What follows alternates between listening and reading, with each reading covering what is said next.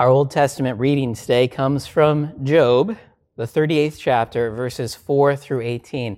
In this section, Job has gone through all of his sufferings, all of his trials, and the conversations with his friends haven't exactly led him to a place of peace. So Job finally wants to have his answers from God himself. But when God speaks, Job realizes how little he knows and comes to realize also his place in the big scheme of things. God is God and Job is not. God said, "Where were you when I laid the earth's foundation? Tell me if you understand. Who marked off its dimensions? Surely you know. Who stretched a measuring line across it?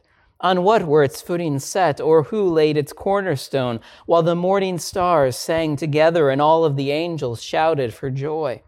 Who shut up the seas behind doors when it burst forth from the womb, when I made the clouds its garment and wrapped it in thick darkness, when I fixed limits for it and set its doors and bars in place, when I said, 'This far may you come and no farther. Here is where your proud waves halt.' Have you ever given orders to the morning, or shown the dawn its place, that it might take the earth by the edges and shake the wicked out of it? The earth takes shape like clay under seal. Its features stand out like those of a garment.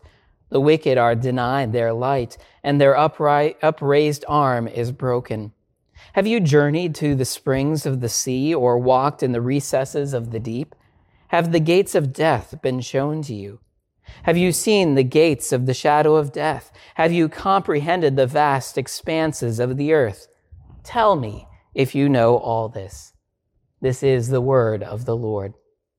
Our epistle reading today comes from Paul's letter to the Romans, the 10th chapter. And after talking so much about the wonderfully good news of the gospel of Jesus Christ, that we are saved by grace through faith in Jesus, now Paul emphasizes that if we live by faith, then others also will live by faith in Jesus. And so it is important for them to know about Jesus, to know the good news.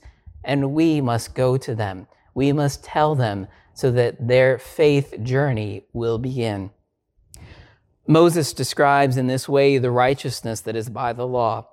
The man who does these things will live by them. But the righteousness that is by faith says, "Do not say in your heart, 'Who will ascend into heaven?' That is to bring Christ down, or 'Who will descend into the deep?' That is to bring Christ up from the dead. But what does it say? The word is near you. It is in your mouth and in your heart. That is the word of faith we are proclaiming. That if you confess with your mouth Jesus is Lord and believe in your heart that God raised him from the dead, you will be saved.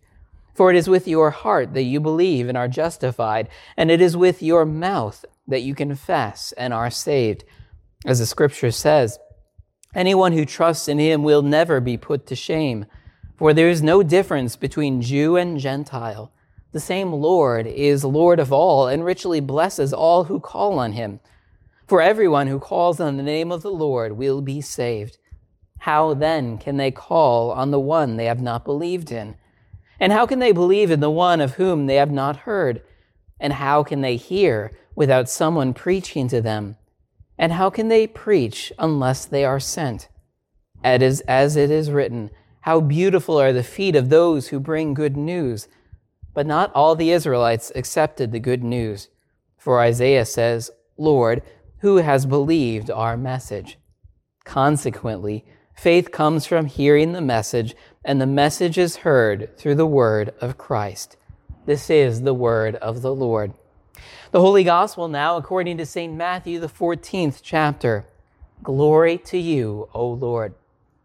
After we've heard last week's miracle of Jesus feeding the 5,000, about that compassion that Jesus had on the crowd, that they were like sheep without a shepherd, and how he took those few bits of food to feed so many people. After that, Jesus dismissed the crowd, and he dismissed the disciples themselves to go on ahead of him to the next cities by boat, and that he would catch up to them. Little did the disciples know, that Jesus would catch up to them by himself walking across the sea. And when he comes to them, they are scared and don't know what to do. Immediately, Jesus made the disciples get into the boat and go on ahead of him to the other side while he dismissed the crowd. And after he had dismissed them, he went up on a mountainside by himself to pray. When evening came, he was there alone, but the boat was already a considerable distance from land, buffeted by the waves because the wind was against it. During the fourth watch of the night, Jesus went out to them walking on the lake. When the disciples saw him walking on the lake, they were terrified. "It's a ghost," they said, and cried out in fear. But Jesus immediately said to them, "Take courage, it is I. Do not be afraid." "Lord, if it's you," Peter replied, "tell me to come to you on the water." "Come," he said.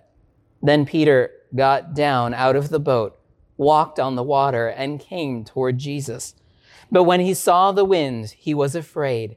Beginning to sink, he cried out, "Lord, save me." Immediately Jesus reached out his hand and caught him. "You of little faith," he said, "why did you doubt?"